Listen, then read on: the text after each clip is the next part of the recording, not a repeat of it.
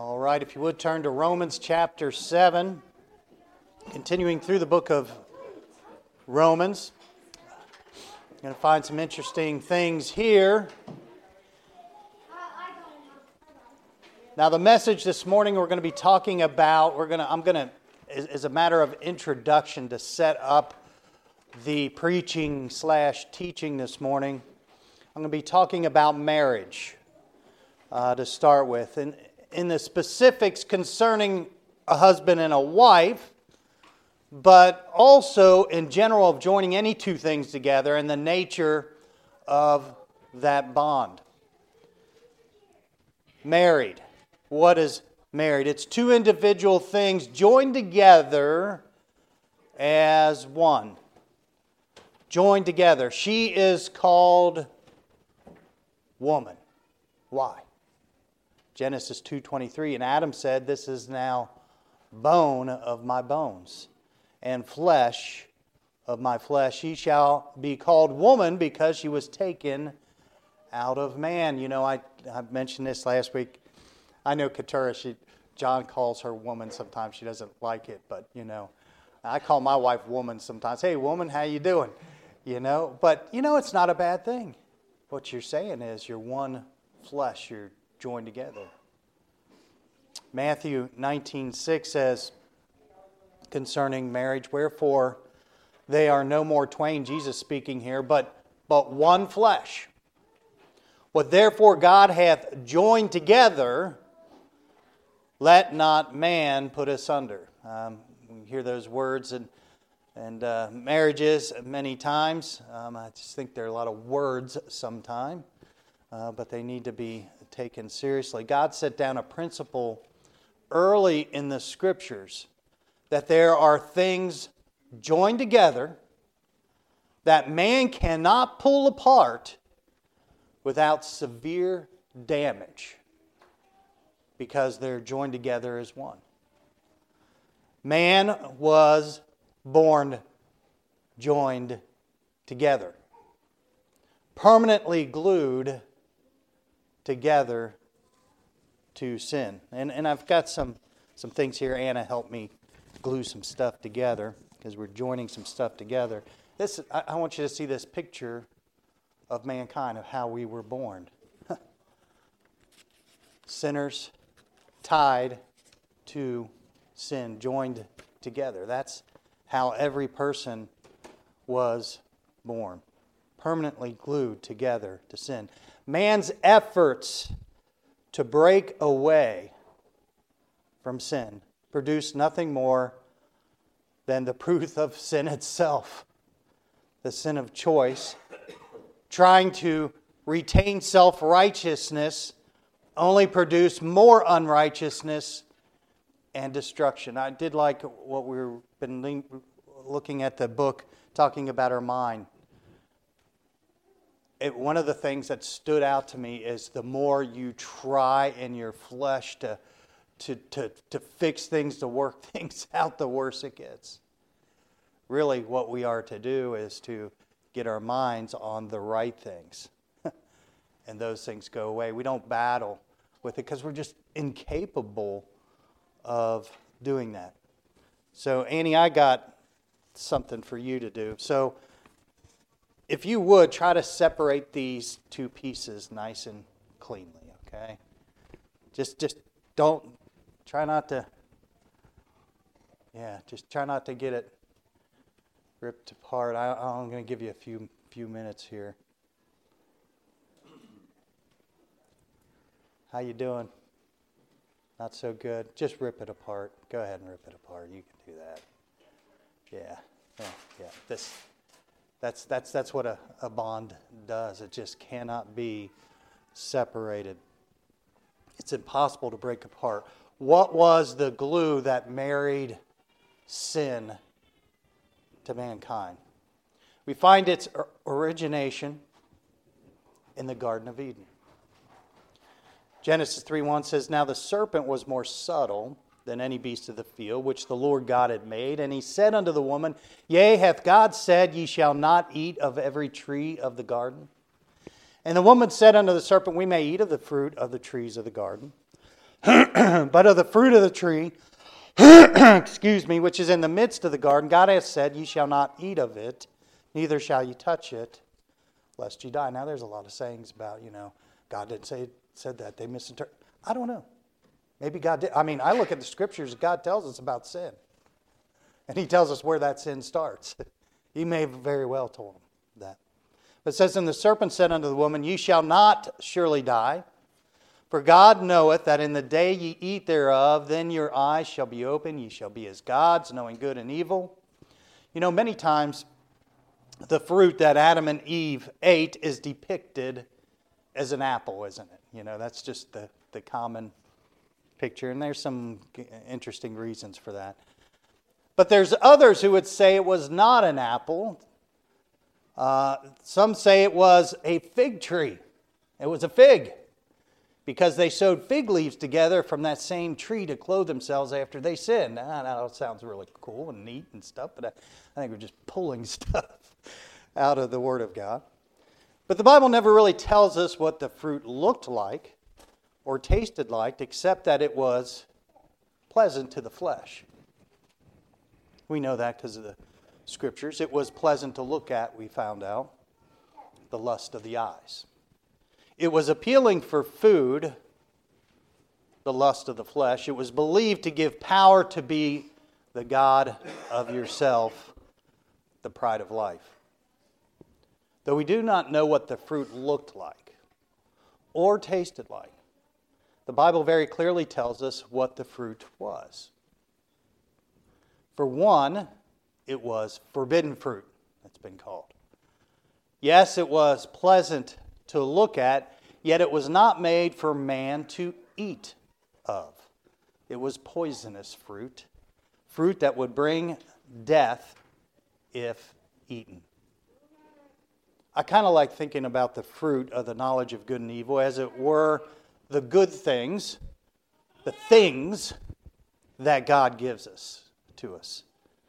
That fruit is for, that type of fruit is for aesthetic value only. It was not meant to be food for us. In other words, fruit was made for us to enjoy. This type of fruit, this fruit of the tree of the knowledge of good and evil, was meant to enjoy from a distance, to give pleasure with our eyes from a distance. Flowers are like that. But flowers are not food. They were not made for our sustenance. And I hope that you'll get the gist of this. Pray that God will kind of help you see some of these things. As wonderful as a gift can be of itself,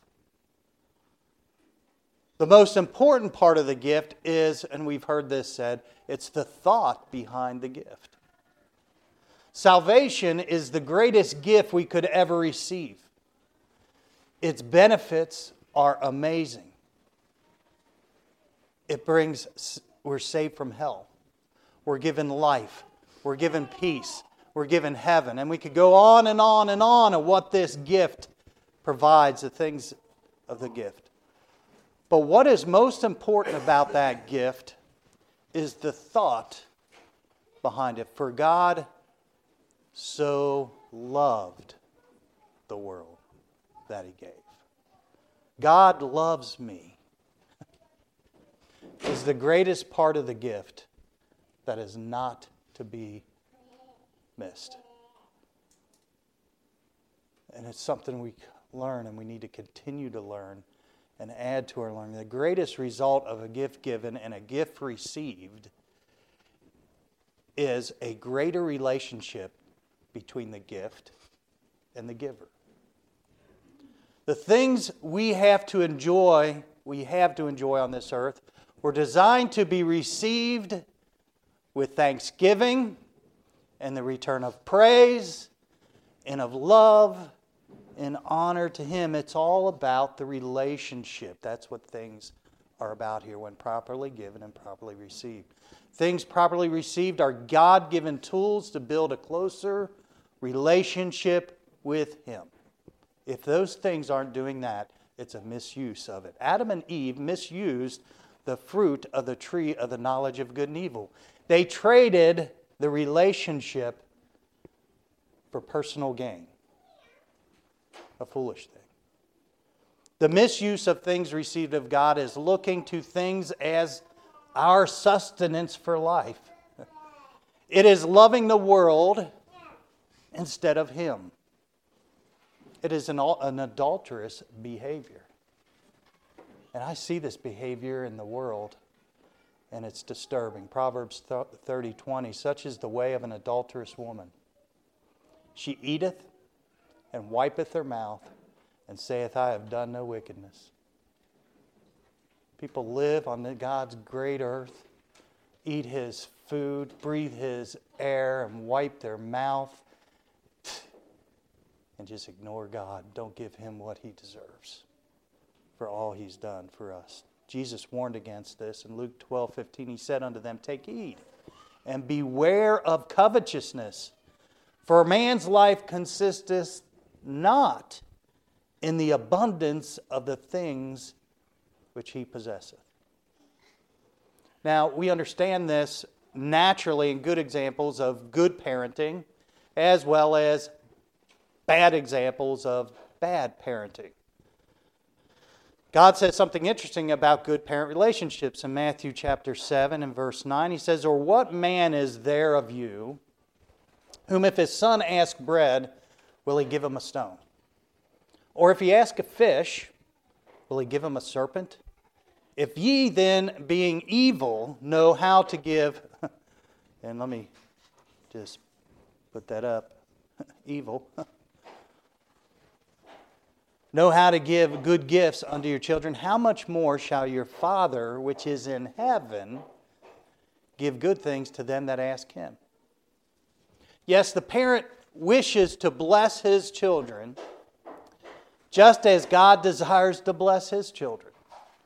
But the end purpose is to increase, make better, make stronger the relationship. That's the end of it. Not of things to base your life upon. Our life is to be based on a proper relationship with God. Hebrews 13:15, by Him therefore let us offer the sacrifice of praise to God continually. That is the fruit of our lips, giving thanks to His name, but to do good and to communicate. Forget not, for with such sacrifice God is well pleased. Obey them that have the rule over you, and submit yourselves, for they watch for your souls as they that must give account, that they may do it with joy and not with grief, for that is unprofitable for you. The greatest gift ever given to man was His Son, Jesus Christ. And in Hebrews 13, we see what is to result from the gifts from God. Praise, thanks, good works, communication, obedient spirit, submission. All these proper responses to God's gifts do one thing. It properly aligns our relationship to Him. It's all about relationships. If we give the right gifts, and if our children receive them right, we seek the same fruit, a proper relationship with our children.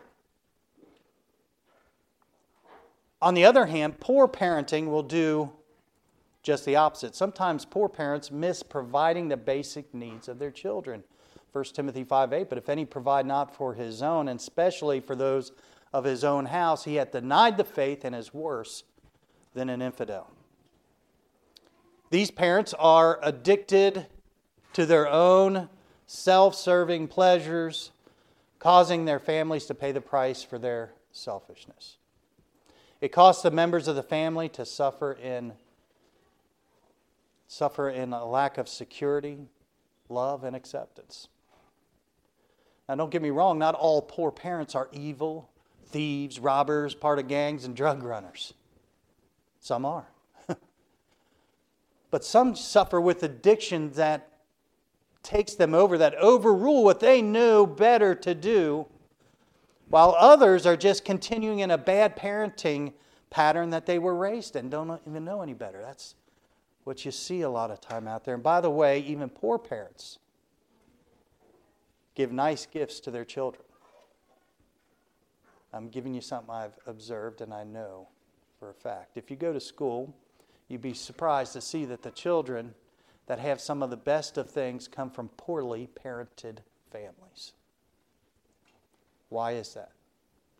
The gifts these children get are gifts of compensation or feel sorry for gifts.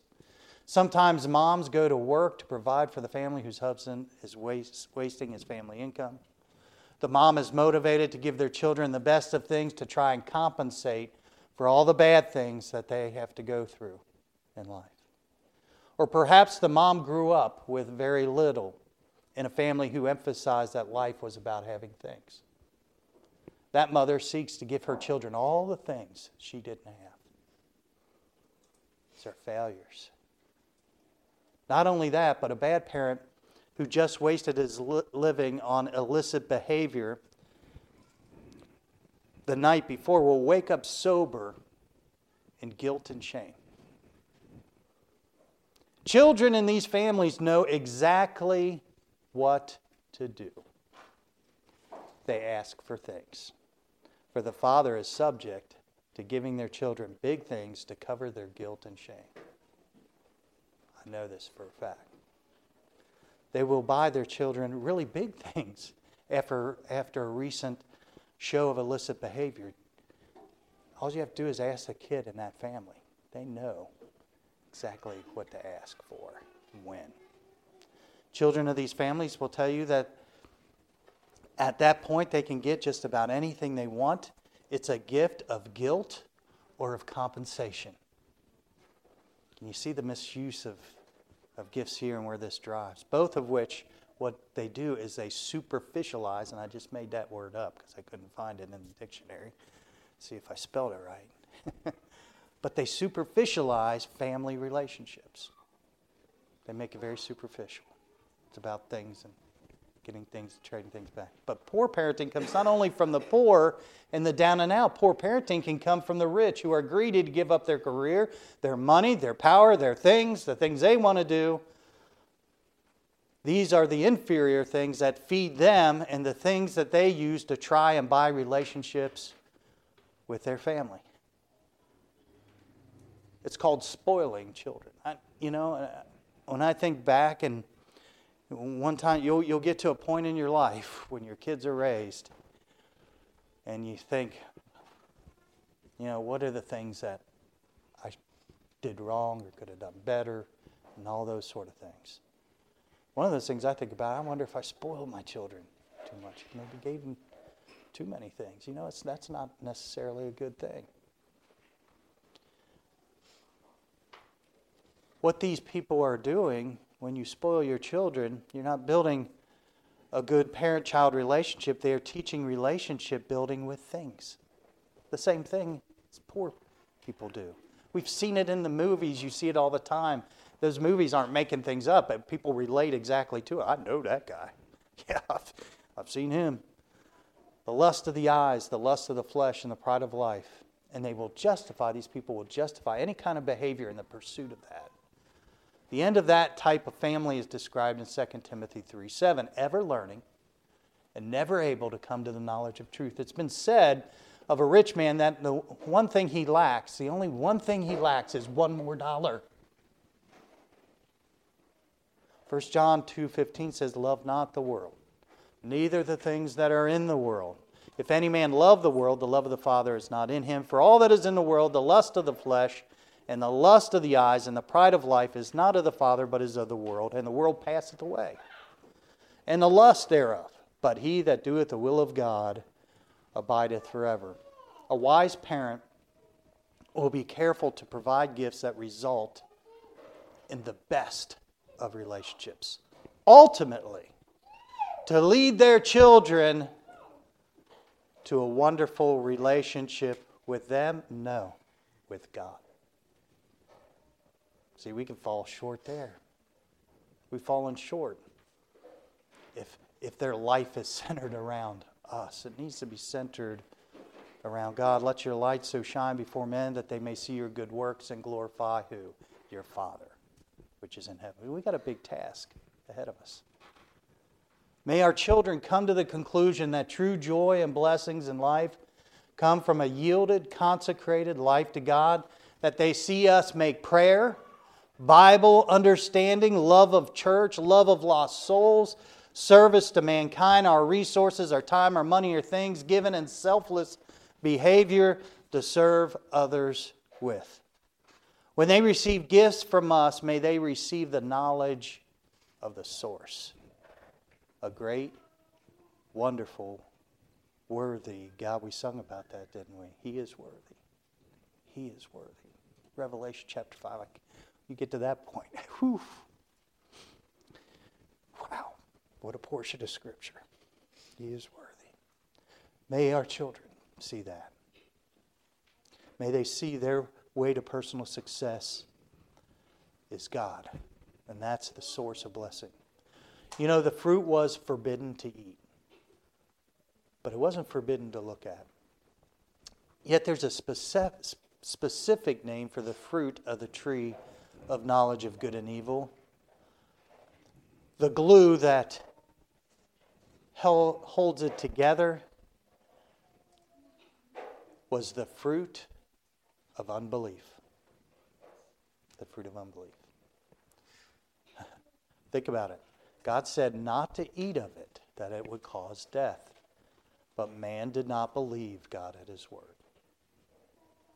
Now, I want you to listen to this here. This is pretty important. I don't believe Adam and Eve ever lost their salvation. My reason, they were in a perfect relationship with God. They were in God's hand.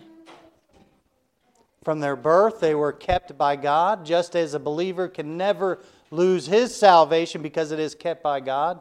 Neither could Adam and Eve lose their salvation. What they did lose was their perfect relationship with God. The same thing happens to a believer when he sins.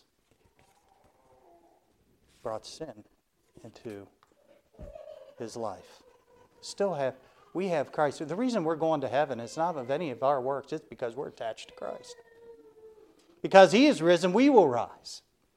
It's everything about Him. You see, there's a major difference between us and Adam and Eve, though. Now, you might think this is funny. It's called a belly button. If God gave Adam and Eve a belly button, it was for looks. Man was made by God from the dust. We've read about this. Woman was made by God from Adam's rib. They were born without sin, perfect before God. The rest of us have a belly button. We came from mankind, sinful mankind, not knowing God. We were helpless, hopeless. That's what we look like. Wherefore, as by one man's sin entered into the world, and death by sin, and so death passed upon all men, for that all have sinned. You see, we were born married to sin, inseparable from it. We tried to pull it apart. It can't be done by man. With no human cure. We were born doomed to death, hell, and the grave. It takes us down. We talked about that in Romans, what the nature of that is. Romans chapter 6 brings in the death of a past marriage to sin and a new marriage unto righteousness. Romans 6:20, for when ye were the servants of sin, you were free from righteousness. What fruit had ye then in those things whereof ye are now ashamed of? For the end of those things is what? Death. But now being made free from sin and become servants to God, ye have your fruit unto holiness, and the end everlasting life. For the wages of sin is death. But the gift of God is eternal life through Jesus Christ our Lord. Salvation is a wonderful thing. It is a joy to know Jesus has saved you from sin, that we are free to serve God. That's what it's. We have freedom now. that we will one day enter into everlasting life, forever changed in a sinless state in a perfect world where God will make what He says, all things new. It's not a rehab sin world that we have to deal with. It will be all new. I can't explain it to you. God does it. Now, Romans chapter 7 is a big dose of truth about our newfound relationship with God. That marriage in this life is a bond of the flesh to the Spirit. That after the honeymoon, we should say, there are problems. Problems in marriage that require work. Work that requires a new way of thinking to overcome the problems of this relationship by faith, believing God that He will bring this relationship into a perfect state in eternity one day. One day. Philippians 3:20 through 21, for our conversation is in heaven, from whence also we look for the Savior, the Lord Jesus Christ, who shall change our vile body, that it may be fashioned like unto His glorious body, according to the working whereby He is able to subdue all things unto Himself. We are still hopeless. We can't do anything about this bond. Somehow God is going to do that and change our vile body into something incorruptible. I have several titles that apply to the message. That's a big introduction, wasn't it? The honeymoon is over. The fight is on. Or halfway home. You can choose whichever one you want. Let's have prayer. Father, may we understand Romans chapter 7 today in a very simplified way. A large introduction should have helped us to see the things we need to see here. Help us to move through it in a very concise way and to simplify its message. For we ask it in Jesus' name. Amen. You know, it's a common thing to say the honeymoon is over. It refers to the time the initial joy of marriage turns into the reality that it takes work to maintain the joy of marriage. It requires right thinking, and right thinking turns into right actions, and right actions turn into the right kind of love. Romans chapter 7 begins with a comparison of salvation to marriage. It begins with the great new relationship with a true love. It continues with the difficulty in this life to maintain that love and why that is. And it speaks of the unfailing love of Christ, who will in eternity make our salvation totally complete and perfect in a day that's yet to be realized. The message of Romans chapter 7, I've given it 4 points. Fetters to fall, fruit to gather, flesh to fight, and finally freed from sin. Romans 7:1. Know ye not, brethren, for I speak of them that know the law. Now, he's going to be talking about marriage here, but he's using it as an example, obviously. Here, he's not really, though it can apply, that's not the point of what he's bringing up here. He says, how that the law hath dominion over a man as long as he liveth. He's saying, here's something that you know. Now let me expand on this. It says, for the woman which hath an husband is bound by the law to her husband so long as he liveth. But if her husband be dead, she is loose from the law of her husband. So then if while her husband liveth she be married to another man, she shall be called an adulteress. But if her husband be dead, she is free from that law, so that she is no adulteress, though she be married to another man. And what he's describing here is we were married to sin. But because of Christ, sin died. The death of that we might be married to another, to married to Christ. Okay? It's a simple, he wants us to see this very simply.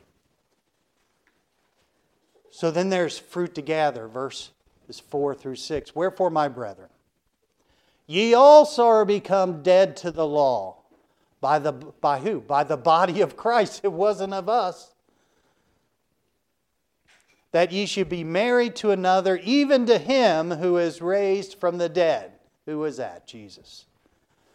Why? That we should bring forth fruit unto God. Now, fruit's an interesting thing. Didn't have a whole lot of time to study and to think about it, but one thing that I immediately picked up on is fruit always has to do with what it's attached to. It reproduces after its kind. When we are saved, we are reproducing people after Jesus' kind. Our children. Winning people to the Lord. This is the type of fruit that's supposed to come out of this relationship. It says, for when we were in the flesh, the motions of sin, which were by the law, did work in our members to bring forth fruit unto death. Just look at the world, what they do. That's their fruit. But now we are delivered from the law, that being dead wherein we were held, that we should serve in newness of spirit, and not of the oldness of the letter. Then there's a flesh to fight. I'm just going to read through this because I always find this like mind-boggling to talk through, because I'm just going to give the conclusion of it. What shall we say then? Is the law sin? God forbid. Nay, I had not known sin but by the law, for I had not known lust except the law had said, thou shalt not covet. But sin, taking occasion by the commandment, wrought in me all manner of concupiscence, for without the law sin was dead. For I was alive without the law once. Now I'm not exactly sure what Paul is saying here, but I do know we were born at one time, we weren't under the law. We didn't understand it. We weren't bound by it. It says, but when the commandment came, sin revived and I died. So when the commandment came, it said, you're guilty. And the commandment which was ordained to life, this is a good thing. The law is good, it's right. I mean, if we could follow all the law, that would be a great thing. But he said, I found it to be unto death because I can't do it. For sin, taking occasion by the commandment, deceived me, and by it slew me. Wherefore the law is holy, and the commandment is holy and just and good.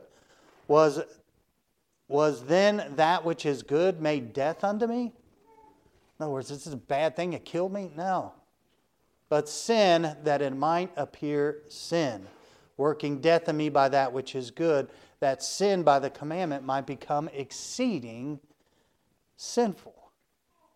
It's to bring us to the cross. God knew He had to bring us to the cross. That's the only place of salvation, is of guilt, that I am lost, that I can't be found, I have nothing in me, to bring me to that place. That's what it was for. It says, for we know that the law is spiritual, but I am carnal. The law is spiritual, but I'm carnal. Sold under sin. For that which I do, I allow not. For what I would, that do I not. But what I hate, that do I. If then I do that which I would not, I consent unto the law that it is good. Now then it is no more that I do it, but sin that dwelleth in me. For I know that in me, that is in my flesh, dwelleth no good thing. For to will is present with me, but how to perform that which is good I find not. For the good that I would, I do not, but the evil which I would not, that I do. This is Paul talking. I don't think any of us match up to Paul. Now if I do that, I would not. It is no more that I do it, but sin that dwelleth in me. Then I find, this is the conclusion. I find then a law that when I would do good, evil is still present with me. It says, for I delight in the law of God after the inward man, but I see another law in my members, married together, inseparable, warring, listen to these words, against the law of my mind. The law of my mind. We've been talking about the mind. It's about getting our mind changed and bringing me into captivity to the law of sin which is in my members. Wants to pull us down. This is a constant battle of our life. We'd like to skip over this, but all boss just being honest about it. This is how it is. This flesh, there's no good thing in it, and we are married to it. We're married to God, but we are in this flesh still. God didn't destroy that flesh yet. But listen to what he says in verse 24 and 25. This is where we're finally, one day, we'll be freed from this sin. Paul knew how horrible the deal and destructive sin is in our life. Oh, wretched man that I am. Who shall deliver me from this body of this death that I can't get away from? Then he says this, I thank God through Jesus Christ our Lord. I don't know how he does it. This is a mystery to me. Because I just know no other life but this thing here. This battle of life to do right, but evil's present. But somehow, he's going to peel that apart perfectly and give us a new body that's incorruptible.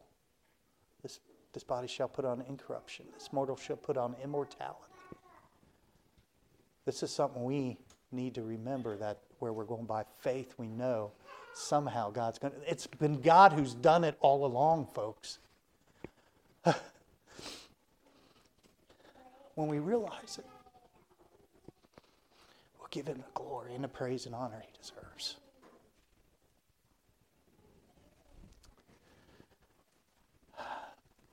I'm going to give you a hint, ladies. Ladies, you got to understand the relationship between the church and Christ. As you see the relationship between the husband and the wife.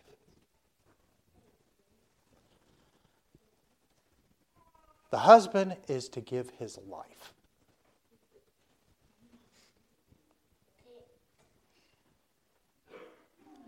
The woman, the Christian, what do they try to do? Well, I give my life to you too.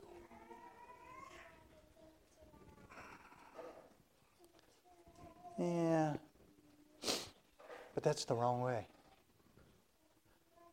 I don't hold that over my wife. That's just what I do. That's what I was made to do. That's what Christ did. What does it say about the wife? That she should obey him. She should respect him. But what she wants to do is try to make it equal. You know, isn't that what we try to do? We got to get to the point where we know God is everything. We make mistakes when we think we can do something for God. If there's anything good in what I'm saying today, it's not of me. It's because it's God's words through me. And when we begin to understand this, we begin to love God. Our relationship comes together where it should be. Heads bowed and eyes closed. Pianist coming to play.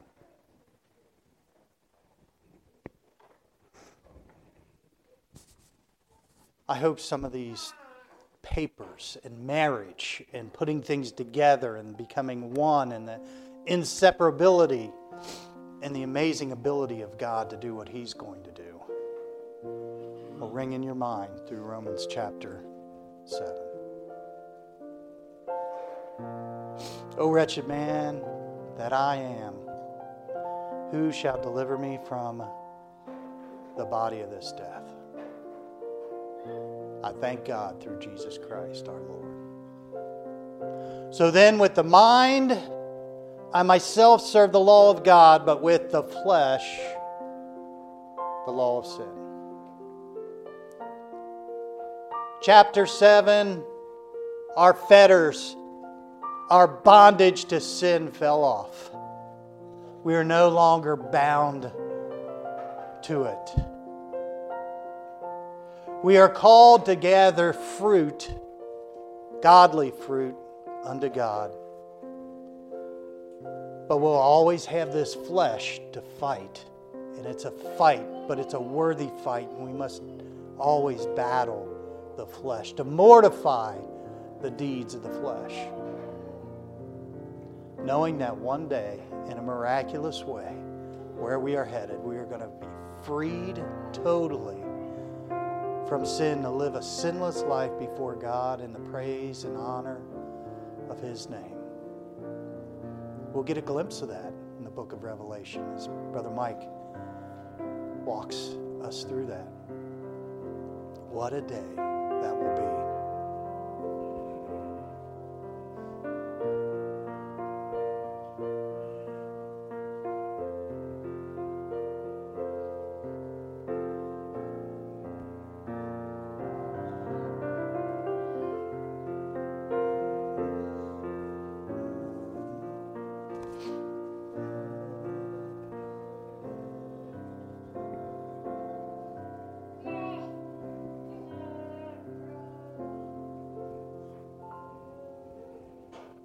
Thanks be to God who give us all these things in life. Let's take them right. Let's understand them right. Let's hold them right. And let it draw us closer to Him, to be more like Him. You know, I've been hearing a lot of songs here lately and words of, you know, when you die, all pain is gone and all those sort of things. Well, I don't know. I look in the book of Revelation and I see those who are crying, "When, Lord? When, Lord? Who is worthy?" A distressful signal. But it's not to the very end where I see He wipes away all tears and He takes away all pain.